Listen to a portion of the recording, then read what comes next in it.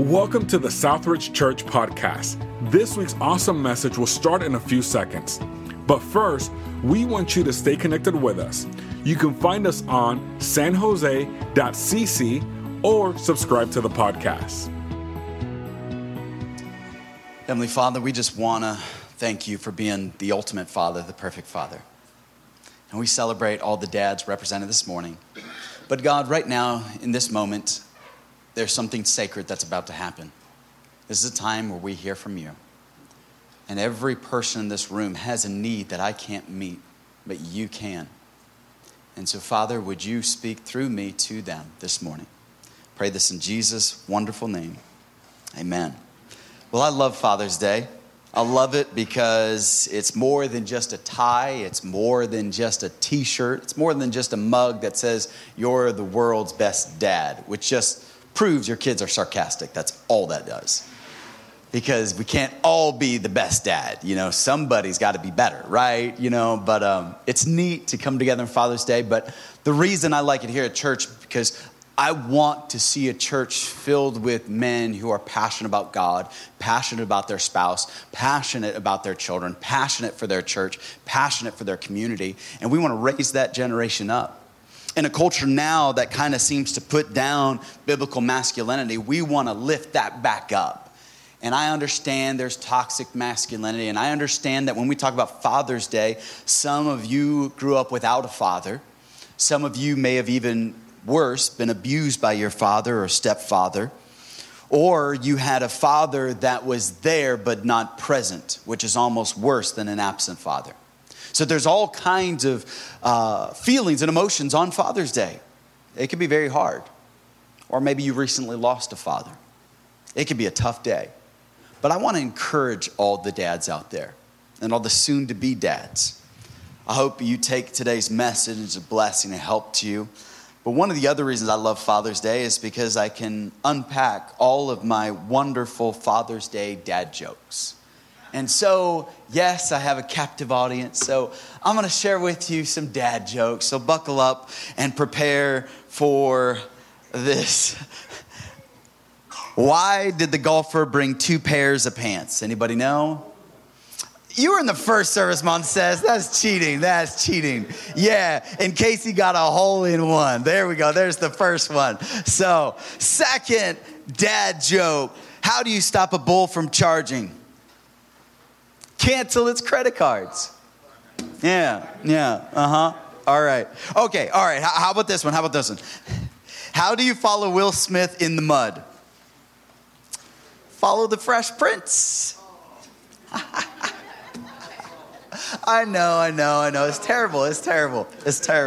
Some of you are waiting for a slap or something. No. Here's the last one. I won't subject you to any more. Here's the last one, but this is my favorite. When does a joke become a dad joke? When it's full grown. Get it? Full grown? Oh, come on. It's Father's Day. Thank you for humoring me on Father's Day, where we get to break out some good old cheesy Father's Day humor. I'm so glad that you are here, and we're glad to celebrate you. But one thing when it comes to being a father, I think sometimes we obsess or we are overwhelmed with thinking that our children are, and we kind of own their success and their failures. We kind of own it. We feel like it's our fault. When our kid does something well, we kind of take pride in that and we feel like it's ours. When our children fail, we kind of own that as if it's our failure, like we failed them. And oftentimes, dads, we can obsess over the maybes. You say, what do you mean the maybes? Maybe we were too absent. Maybe we were too abrasive. Maybe too much Disneyland, Dad. Maybe we weren't hard enough, soft enough, fun enough, there enough. We obsess over the maybes. And this morning I want to encourage you that it's hard being a dad. And it's hard. But this morning, I think sometimes we can even fall into this trap, and we may not say it out loud, but we might think it sometimes, where we just wish our kids would leave. And sometimes they look at our kid and we're like, oh, I wish you'd just leave. And they're 2 and they're just sucking their thumb looking at you, you know? Or you say it in a moment of anger and you don't mean it, but you say it. In Luke 15, where we're going to study this morning, here's a father. He doesn't wish it, but he watches it happen. So if you have your Bible to Luke 15, would you open it as we turn there?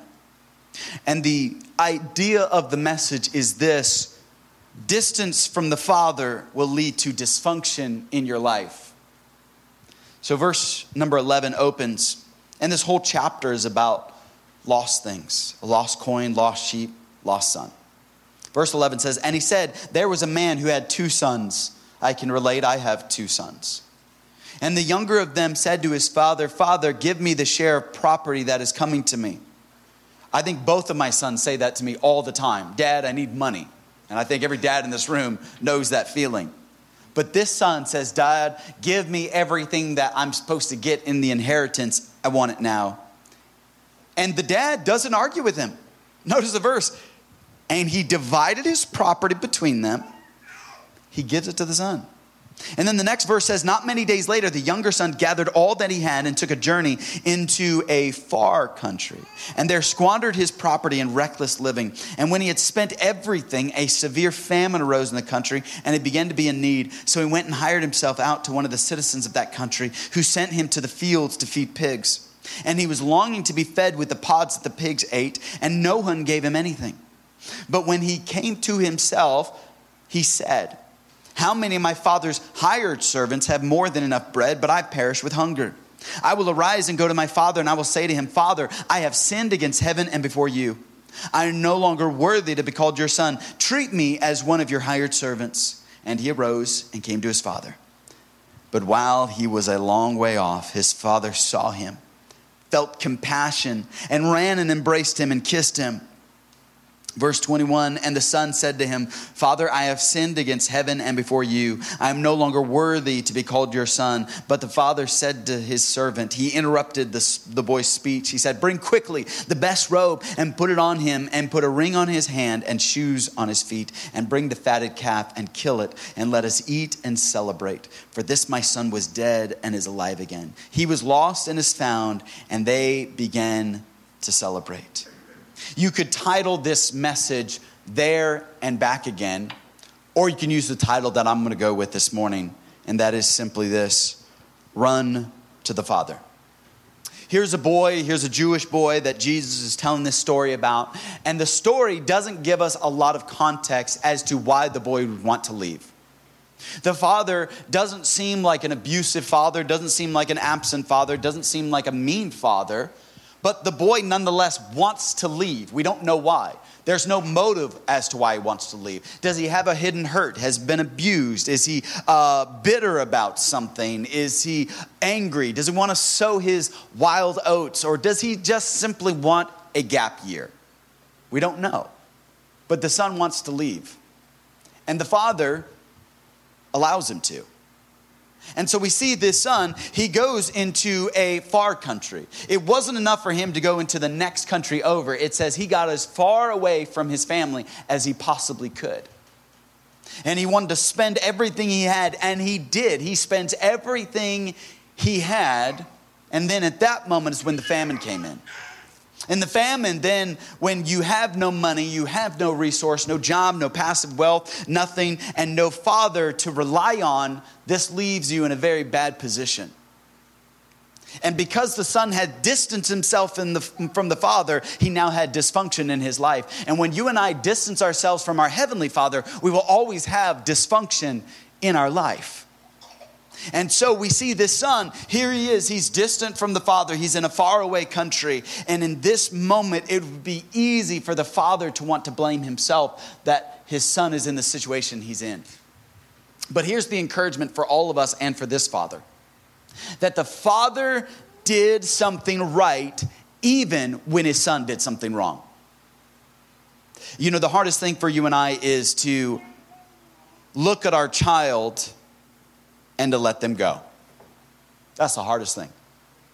I get to do a lot of weddings, and I love getting to do weddings, but one of my favorite moments is when I look at the father of the bride walking his little girl down the aisle.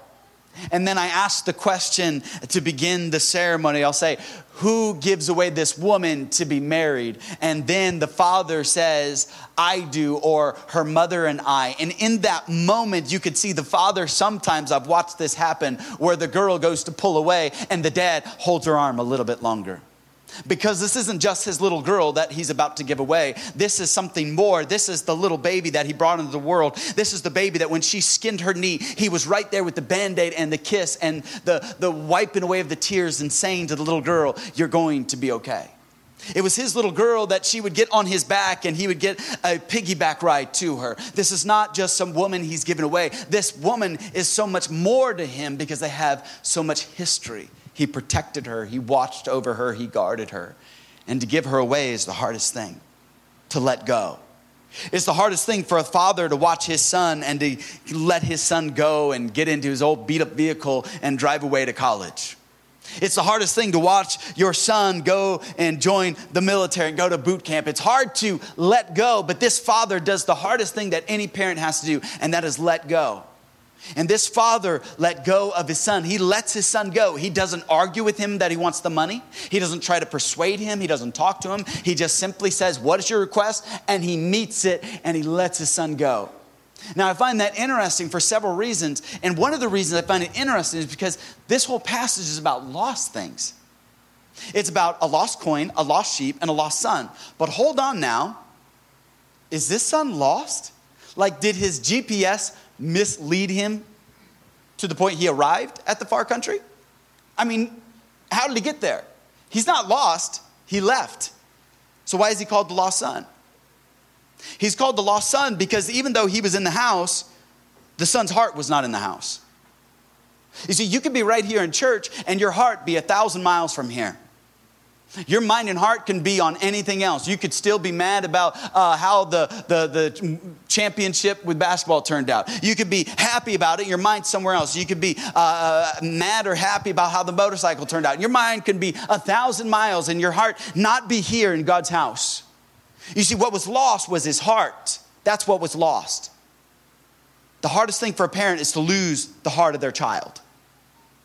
And I've only been in ministry 8 years, but I've oftentimes had parents come to me and say, hey, I can't get through to my child. Can you talk to him? Can you talk to him? They won't listen to me. They won't answer the phone. They won't take my texts. They won't take my phone calls. There's a distance that's led to their dysfunction.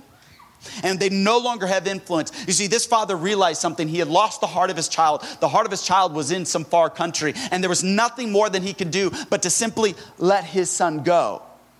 You see why?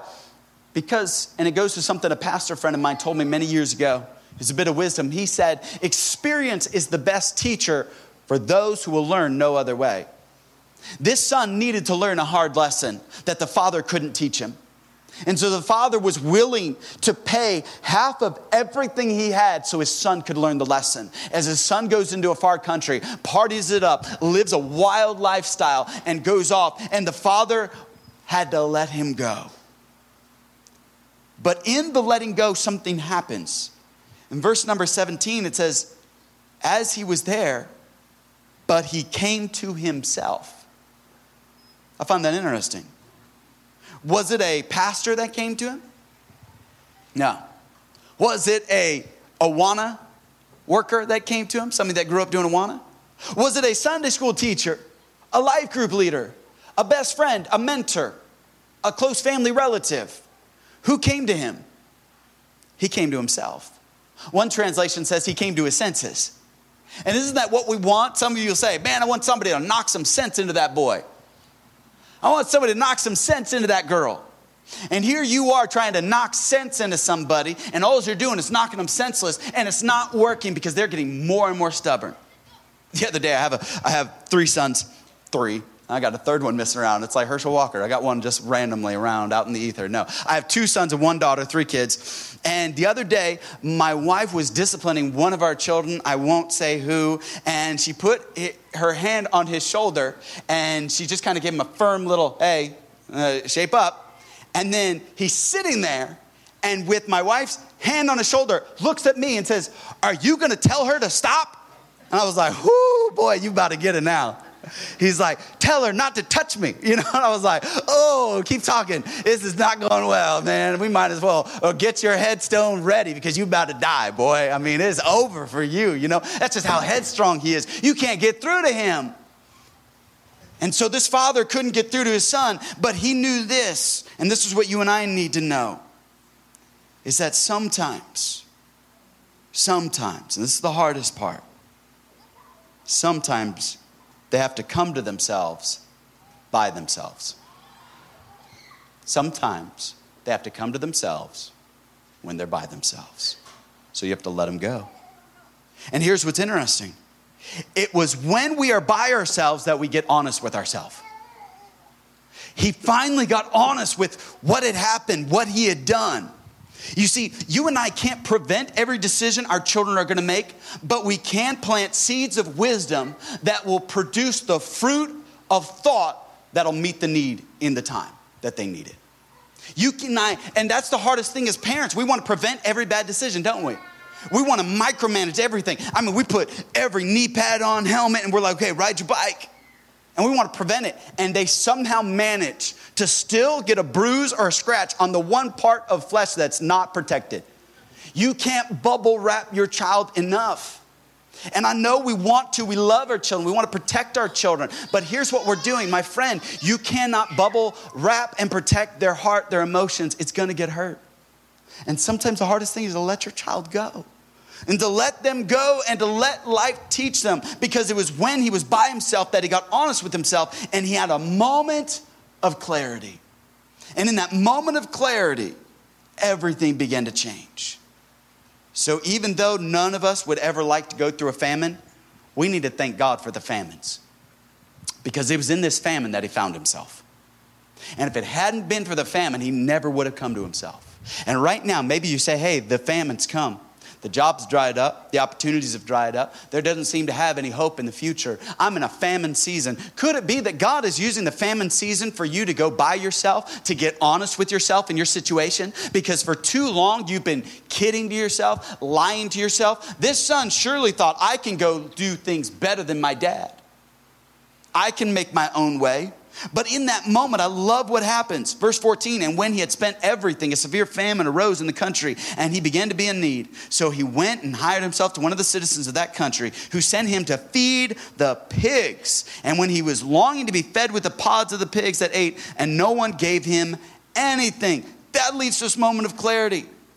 And in that moment of clarity, something began to happen. He comes to himself. And then he says this, how many of my father's hired servants have more than enough bread, but I perish with hunger?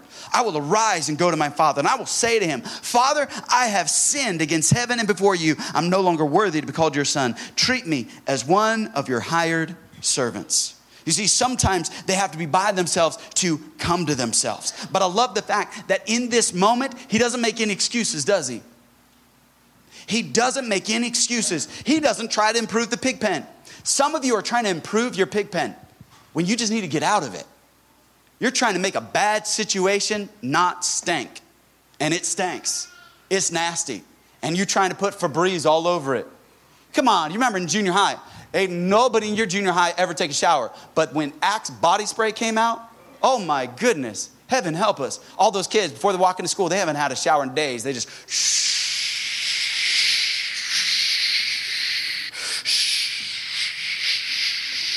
That's why the ozone's destroyed. It's Axe body spray done did it. It's not the cows that are passing gas. It was Axe body spray. You get rid of Axe body spray, the ozone will come right back, okay? I'm telling you. And then you get hit with that cloud of Axe body spray, you done. It's going to axe you. You done. You over. Game over. But they think that covers it all up. It does not work. It doesn't work. But we try to do that with our sin, don't we? We try to cover up the mess. Some of you, before you walk into church, don't want the pastor to smell what I've been doing. I don't want to, I'm going to, something, you know. I don't want them to know. Got to be careful. Got to wear nice clothes. You're trying to make your pig pen look better. The son didn't do it. He didn't try to improve the pig pen. He also didn't try to blame his father. After all, he could have, couldn't he? And isn't that kind of the theme of the hour?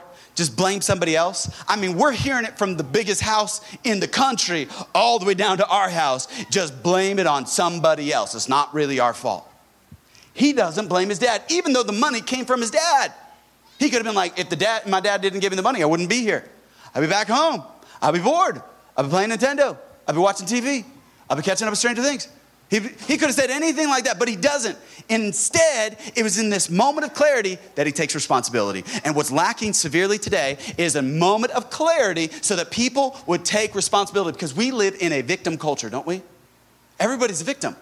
Why didn't you show up on work on time? Well, oh man, I had this happen and this happened and this happened. No. How about you just say, I'm late, I'm sorry, I won't do it again. But we live in a victim mentality where everybody wants to be a victim, because if I'm a victim, I do not have to take responsibility. Come on, husbands, we do this sometimes. We would say, oh, I'm not a good husband because my dad wasn't a good role model for me. That's no excuse for you not to get your act together. You see, this boy does not blame anyone. He just says, I've sinned before heaven and before my father. And he just owns it. He owns every bit of it. He had a moment of clarity. He makes a confession. The confession was, I will arise and go to my father and I will say to him, I have sinned. Isn't that powerful? He didn't say, hey, I kind of messed up. I kind of, I just had a moment of weakness. I was a little bit hangry, and you just caught me in a bad moment. I just wasn't feeling myself. And so that's how I acted. What does he say? I sinned. There is some relationship advice right there. If you have an estranged relationship with a spouse, a coworker, or with a child, go to them if you're wrong and say, hey, I sinned. Try and look at what happens.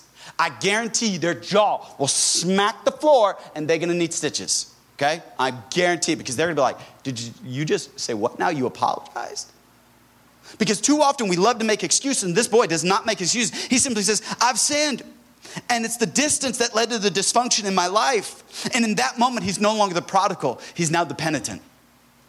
He's no longer a prodigal son who's lost. He is now one who's on his journey back home. And we see that in verse number 19. He says, I'm no longer worthy to be called your son. Treat me as one of your hired servants. And he arose and he came to his father. He had the courage to move. So I see that he had a moment of clarity. He made a confession, but then he had the courage to move on it. You see, you and I in a moment of clarity, that's when we need to move. When you're in church service, the Holy Spirit moves you, go to action on it. Don't wait. Don't say, oh, that's really good. I'll do that tomorrow. No. Right now. As a matter of fact, Jesus even taught, if you come to the altar and you have something wrong with your brother, leave your gift at the altar and go make it right. Leave church, make it right. Right now. Don't wait on it. Why would you wait on it? Get that right in your heart. And so we don't move on what we hear. Some of you are going to be blessed and touched, and I need you to take action on it. I don't want you to wait on this thing. I want you to say, you know what? I'm not going to excuse anything anymore. I'm not going to play the victim card anymore. I'm going to own what is mine to own, and I'm going to move on in victory, because that's what God wants me to do. That's the next step that I need to have. So have the courage to move. This boy, he has the courage to move. And it's that closing the distance with his father that changed everything. And here's what's powerful. You see, it's the distance between the father that led to the dysfunction in his life, but yet James tells us that draw near to me and I will draw near to you. So God is trying to close the distance between me and you, but he wants you to initiate the first step. But here's what's powerful. We often think like, hey, I'll take a step, and God takes a step. But that's never how God does it. You see, when you take a step, God takes 2 steps. You say, why does he take 2 steps? I'll show you. Because as he's coming to the Father, it says he's walking home, but it says the Father began to run to him. So as you're walking to the Father is running after you. You're taking 1 step, get back in church. God is like, I'm going to take 2. You give me 1, I'll give you 2. So as you get closer to God, God gets closer to you. And you start closing that distance, God starts dealing with the dysfunction. The closer you get to God, the less dysfunction you're going to have, because he's going to start dealing with that in your life. Amen? Amen. I know it's hot. And I know we didn't win a motorcycle except for Jonathan. But that's okay. We don't need to be mad. We don't need to be bitter. Jonathan's a nice guy. He'll give you a ride. I grew up for a time in Madera. How many of you know the wonderful little town of Madera? California. Yes, there we go. And if you don't know it, you are blessed. Hopefully you never have to discover. No, just kidding. Madera's not that bad. I lived in Madera, but not the nice side, not the 99 side. I lived on the 41 side, which is called the Madera Ranchos, which is in the middle of basically nowhere, California. All right? So my parents had this idea. They said, we're going to buy land. We're going to have a bunch of kids. We're going to build a house. We're going to have like a ranch, a farm. And I knew what they were actually thinking. We're going to have a lot of kids, which is basically slave labor and ranch hands. That's basically what they were thinking. And they were like, we're going to have these kids that run everything. And that was complete chaos. We were like inmates running the asylum. We were wild children. We wouldn't wear shoes. I mean, we were just running wild. My mom, one time, I went to her and said, Mom, can I build a fire? And she assumed I was going to build a fire in the fireplace. That was not at all what I was going to do. I had built a teepee in the middle of a field, and it was the middle of the summer, and I was going to put a fire in the teepee in the middle of the field. Have you noticed our fields around here? The drought crisis has been around for a long time. Yes, I lit a field on fire. That's crazy. It's crazy. It's just wild. We were just wild children.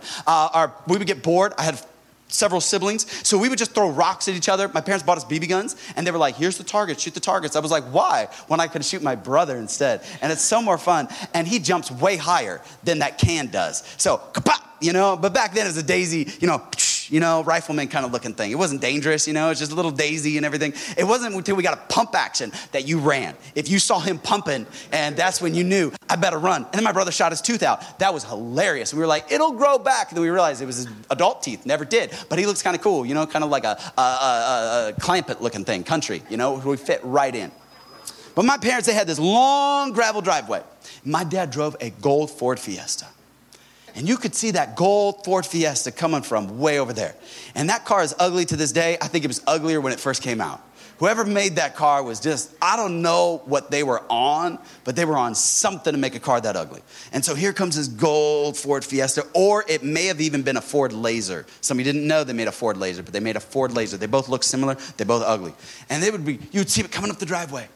And it didn't matter where we were on the property. All of a sudden, all these kids would come out of the house, because we wanted to run to meet our dad. And our dad would come driving up, and here come all these nasty-looking kids. I'm surprised he didn't put it in reverse and just drive out and drive away. I would have done that if I had seen all these kids like, nuh-uh, I'm out of here. But my dad comes to the driveway, gobs out of the car, and my dad's big. I'm small. I don't know what happened, I'm just like, how did it skip me? Maybe it went to Kane. Kane's really big. Hopefully he gets all the big genes and everything. And so my dad would scoop me up in his arms, and he would scoop up another one. And then you just felt safe in the arms of your dad. This morning we need to run back to the Father. We need to close that distance. But then I see, even though the Son did something wrong, the Father did something right. What was the other thing he did right? The Father didn't rescue too soon. In our culture today, we want to rescue everybody instead of letting them go, because life had something to teach the Son, didn't it? And it's hard to watch your kid go through it. I watch my kids on the playground, and I just want to, you see those little kids, and you got that reaction. There's always that mean little kid that picks on the other little kid, and you were like, I could punt you across the playground. Like, you just want to, punt them, They just, one time, Megan, we dressed her up in a nice little cute, turkey outfit for Thanksgiving. And she goes on the playground. She's got the little frills. She's just doing this because she knows she looked cute in a little outfit. And a boy walks up, little boy, knows that she looks cute. And he goes like this and smacks her. I was so mad. I was like, whose boy is that? I don't know whose it is, but you just walk up to a little girl with a little cute tutu for Thanksgiving, and you just smack her. I was so mad, right? And you just want to rescue her. And it's like, and then my wife kind of stopped me. And I was like, get behind me, Satan, And in that moment, she's like, just watch what happens. Just watch what happens.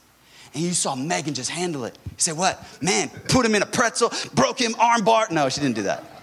She wanted to. But sometimes we have to watch our kids handle life and grow, and it's hard, and we want to be helicopter parents, and we want to bubble wrap them, we want to keep them safe, and we want nothing bad to happen to them. But one day we're going to be gone, folks. And our kids are not going to be ready. And it's hard to let them struggle. It's hard to let them suffer. But he didn't rescue too soon, but he always had a watchful eye. Verse number 20, but he arose and came to his father. But while he stood a long way off, his father saw him. The father was always scanning the horizon. The father never stopped loving. He never stopped caring because he always scanned the horizon because he knew his son would want to come home. And I know that sometimes we come to Father's Day, we don't want it to turn into a seminar, but forgive me, this is going to turn into a seminar for a second. You see, this father lived in such a way that when his son left, he knew he could come back. Some of us live in such a way that we tell them, hey, if you go out those doors, you ain't never welcome back. And we're mad, we're upset, but we say things like that, and then they never come back. You can be firm, you can be tough, but live in such a way that they know that they can come back. That is a father's job, to always make sure our children know that they can come back. Because that's the heart of our Heavenly Father. Your Heavenly Father, doesn't matter how far you have fallen, He always says you are welcome back. And He wants you to know that you can come back. So if you don't feel like you can come back to God this morning, you're hearing this message, distance from the Father develops dysfunction in your life. I'm telling you, God is wanting to tell you right now that you can come back, that He wants you to know that you can always come back. That He wants you to know that in your heart, in your soul. But it wasn't just that He lived in a way that the son knew that he could come back. He loved in such a way that when he left, he wanted to come back. And that's the better part. It's just not knowing that you can come back. It's wanting to be back. It's knowing that I can come back. My Father wants me there. And that changes everything. What if everybody who came to Southridge Church knew that we wanted them here? What if we just couldn't wait to see them? It didn't matter if you've been gone for a whole year, but we were just like, yes, you're here, man. Give me a high five. Give me a fist bump. Come on, I'm glad you're here. That would change everything if our church was like that. If we just looked at people and said, man, I'm glad you're here. It doesn't matter. You haven't been in a while. I mean, it kind of matters, but it doesn't. We're still going to love you. We're excited because that's the heart of the Father in this passage, isn't it? We don't know how long had elapsed, how much time the son had been gone. But he had been gone long enough, and he knew that the Father wanted him to come back, and he wanted to be back. You know, we tried to make our home, this is something that I give all the credit to Jane. She wants our home to be the place where every one of our kids' friends want to be. She's like, hey, we're going to have the video games. We're going to have the place because I want to know what our kids are doing and what they're saying. And we've got a little camera in the kids' playground or play area, and we can hear what they're talking about.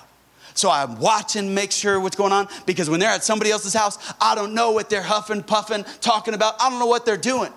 But at my house, I know what they're huffing and puffing. Wait, no, they're not doing that. I know what's going on in my house. I don't know what's going on in somebody else's house. So we want our house stocked with the right food. So when their friends come over, they say, oh, I like hanging out at your house. Let's go to your house. Do your kids know that they're wanted there? Have you created an environment where they say, man, my friends love coming over. I like being here. You can make your home the place where everybody in the neighborhood knows that's the safe place to be. That's a good place. That's a happy place to be. It's not perfect, but that's the place where everybody would want to be. You see, a father knows best when he knows Jesus. And maybe this morning you say, I want to be a good dad. Then you need to know our Heavenly Father, and He'll help you be a good dad. And thirdly and finally, the Father, when it came to his son did wrong, but the Father did right because He rewarded repentance. Notice, if you would, in verse 21, and the son said to him, Father, I have sinned against heaven and before you. I am no longer worthy to be called your son. But the father said to his servants, bring quickly the best robe and put it on him, put a ring on his finger and shoes on his feet. Did you catch it? The son had a speech. His speech was this: I've sinned before heaven and before you, and I'm no longer worthy to be called your son. And then the rest of it is, I want to be just one of your hired servants. But the father cuts him off. The father stops him. He doesn't let him get to finish his speech that he had rehearsed. You say, why would this father cut him off at the part where he said, just make me one of your hired servants. As long as I get to eat the food and I get to live here, I don't mind being a hired servant. I don't mind working for the Father. But you got to understand, this father here is not an earthly father. It's a representation of a heavenly father. And your heavenly father doesn't want anything from you, but he wants everything for you. And there's no work that you can do for him. He wants to bless you. He wants to love you. He wants to protect you because you're his son. There's no work that you can do for him because this is not a works-based religion. Every other religion out there, it's what you do for that deity. But our God says it's not what you do, it's what my son did on the cross of Calvary. So you just come and receive it in Jesus' name. Amen.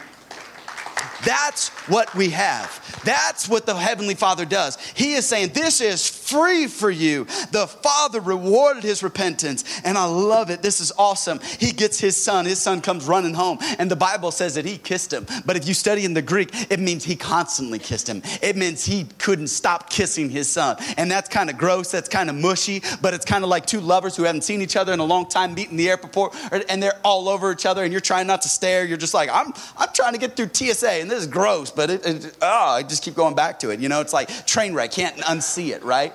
And that's his father. But here's what gets me. This boy has been hanging out with pigs. He stinks. He has bad clothes. The father gets him a robe. And that boy is the one that the father keeps kissing and loving on. Think about how powerful that is. The father didn't care what he had been through, didn't care what he smelled like, didn't care what had happened. He just loved that his son was back. And the father doesn't care what you look like, doesn't care what you've been through, doesn't care what you've done this week. He's just glad that you have closed the distance. And when you close the distance, God just says, come here. I'm going to love you like you've never been loved. I'm going to show you that my love is still with you. I want to embrace you. I want to bring you home. That's what our God does. And that's what this God is doing here. God is saying, my love, you don't have to be worthy of it. Because that was part of his speech. I'm not worthy to be called your son. And that's what happens. Some of you say, I don't even feel worthy to be at church. If you knew, Pastor, what I had done, and I'm here to tell you, yes, it's wrong. Yes, it's sinful, but repent of it. And as soon as you repent, you're going to get rewarded for it. And what if our culture did change that? What if we started rewarding repentance? But you know what we like to do? Man, when somebody sins, somebody messed up, and they come back to church, we're like, You walk into church like that? We know what you did. You're going to lift your hand to worship? Okay. Oh, now you look at you. Got the big old Bible out on the front row. Okay. All right. We just kind of judge them. This is stand off. It's like, okay. You're going to act all spiritual? I know what you did at the club. I saw you. Which is ironic because if you were there too, it's like the whole my kids, you didn't close your eyes as you were praying. I'm like, well, you kind of ratted yourself out a little bit, didn't you? But isn't the church like that? Aren't we known for kind of being messed up like that? But what if we just said, hey, you are back. Come here, give me a hug.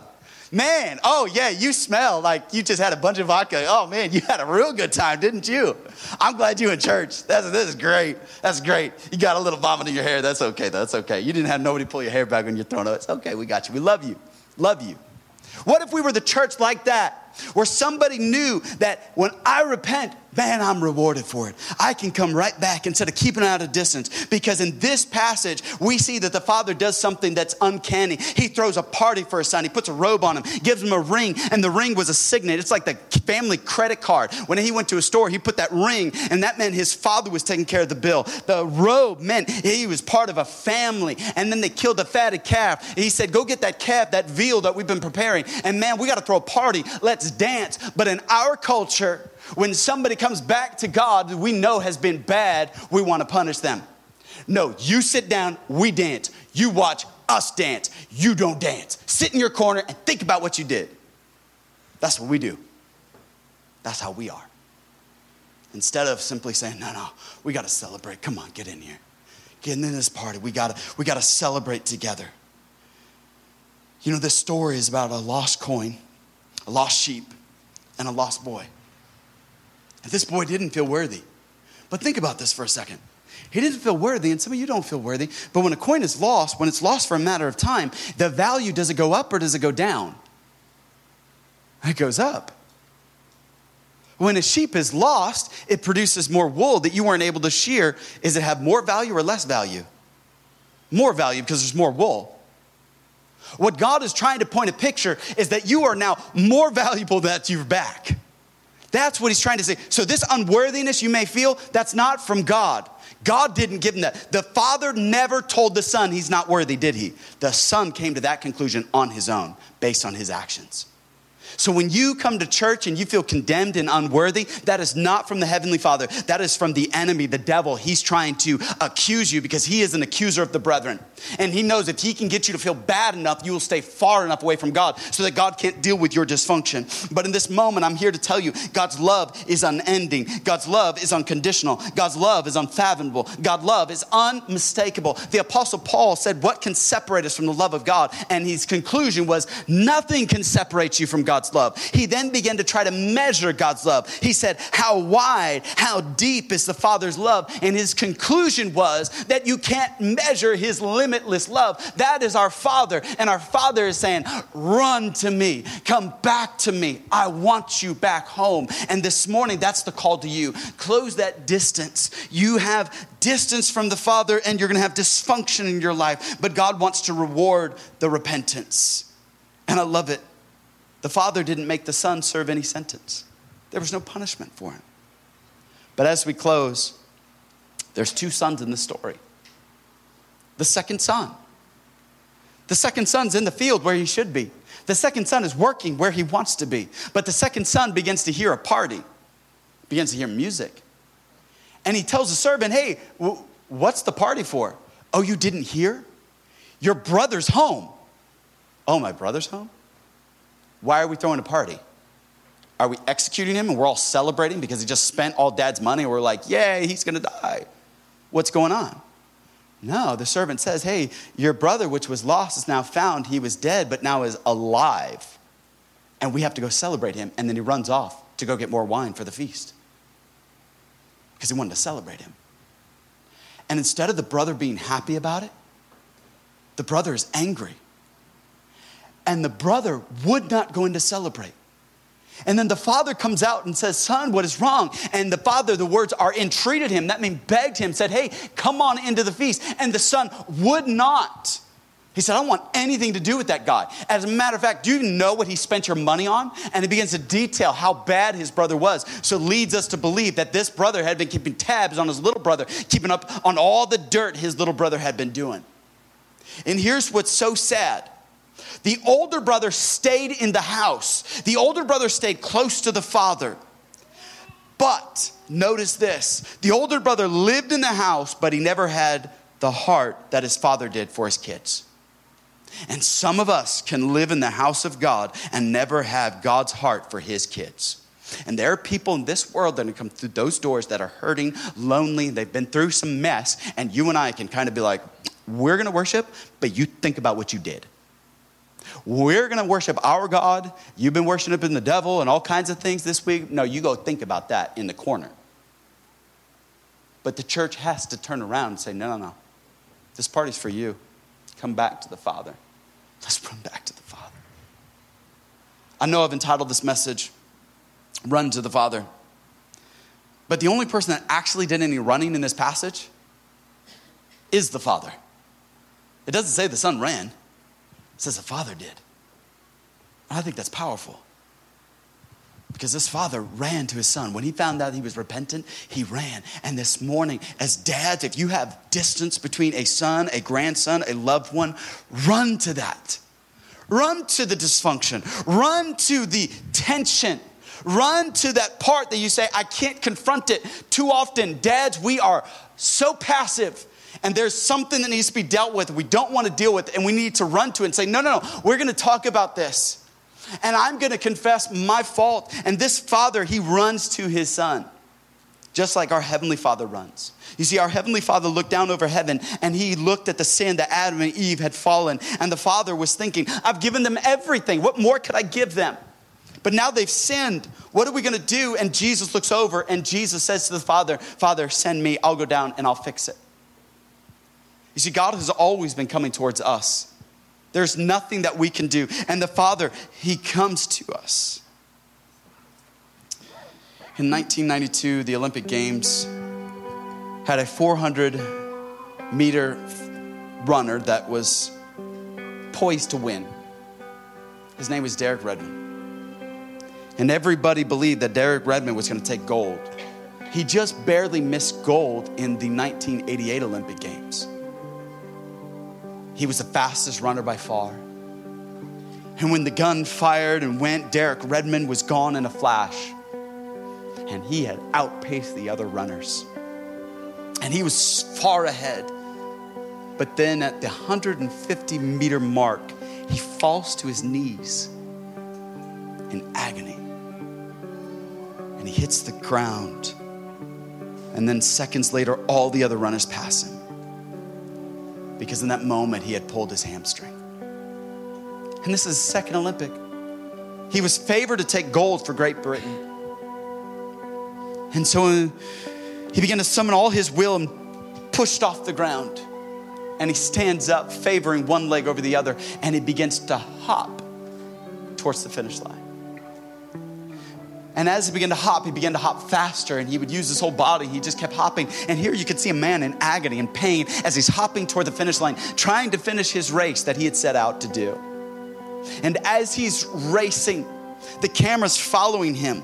But then in the depth of field, the blurred out background behind Derek Redmond, somebody gets out of the stands. It's not a runner. It's not his coach. It's not an official. Somebody gets out of the stands and begins to start running toward Derek Redmond. He doesn't look like a runner. It's a much older man. And here this man is running, and he runs over to Derek Redmond, and he grabs him, and he throws one of his arms around him and begins to support Derek Redmond as they're running down the field.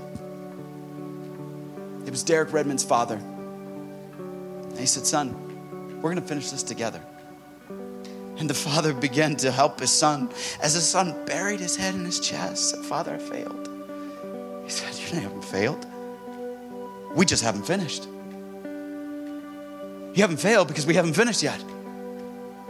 And right now you feel like, "Dad, I have fallen and I have failed." And God is there to tell you, you haven't failed. You just haven't finished. We got to finish. It's only a failure if we don't finish.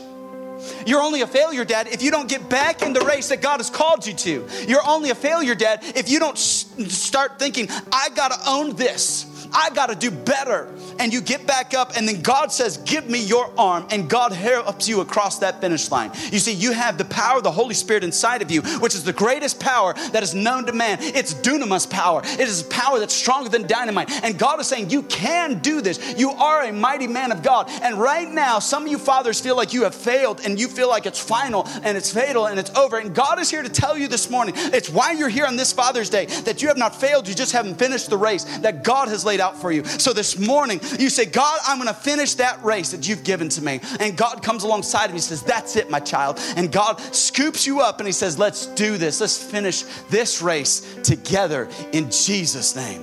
And you cross that line. And God is right there because you are not alone, my friend. And I know that culture is against you, Dad. And I know culture is maligning you. And I know culture wants to paint you as just this gullible loser, just kind of a down and out, the butt of all jokes as a dad. Sadly. And in our culture, we say, "No, Dad, you are what we need right now." Every one of you fathers is what our church needs. It's what your wife needs. It's what your children need. Every psychologist would agree that the reason our country's in the plight that it's in is because we don't have enough dads like you. We need more men like you that say, "I'm not perfect. I don't got it all together. But I'll get back up and I'll keep going, because a just man falls 7 times but gets back up again." And God says, that's it. And God helps us men to get across that finish line, because it's so hard as a man. And I'm not excusing the ladies here. I'm not. But our culture has so made it so hard because it's trying to destroy men.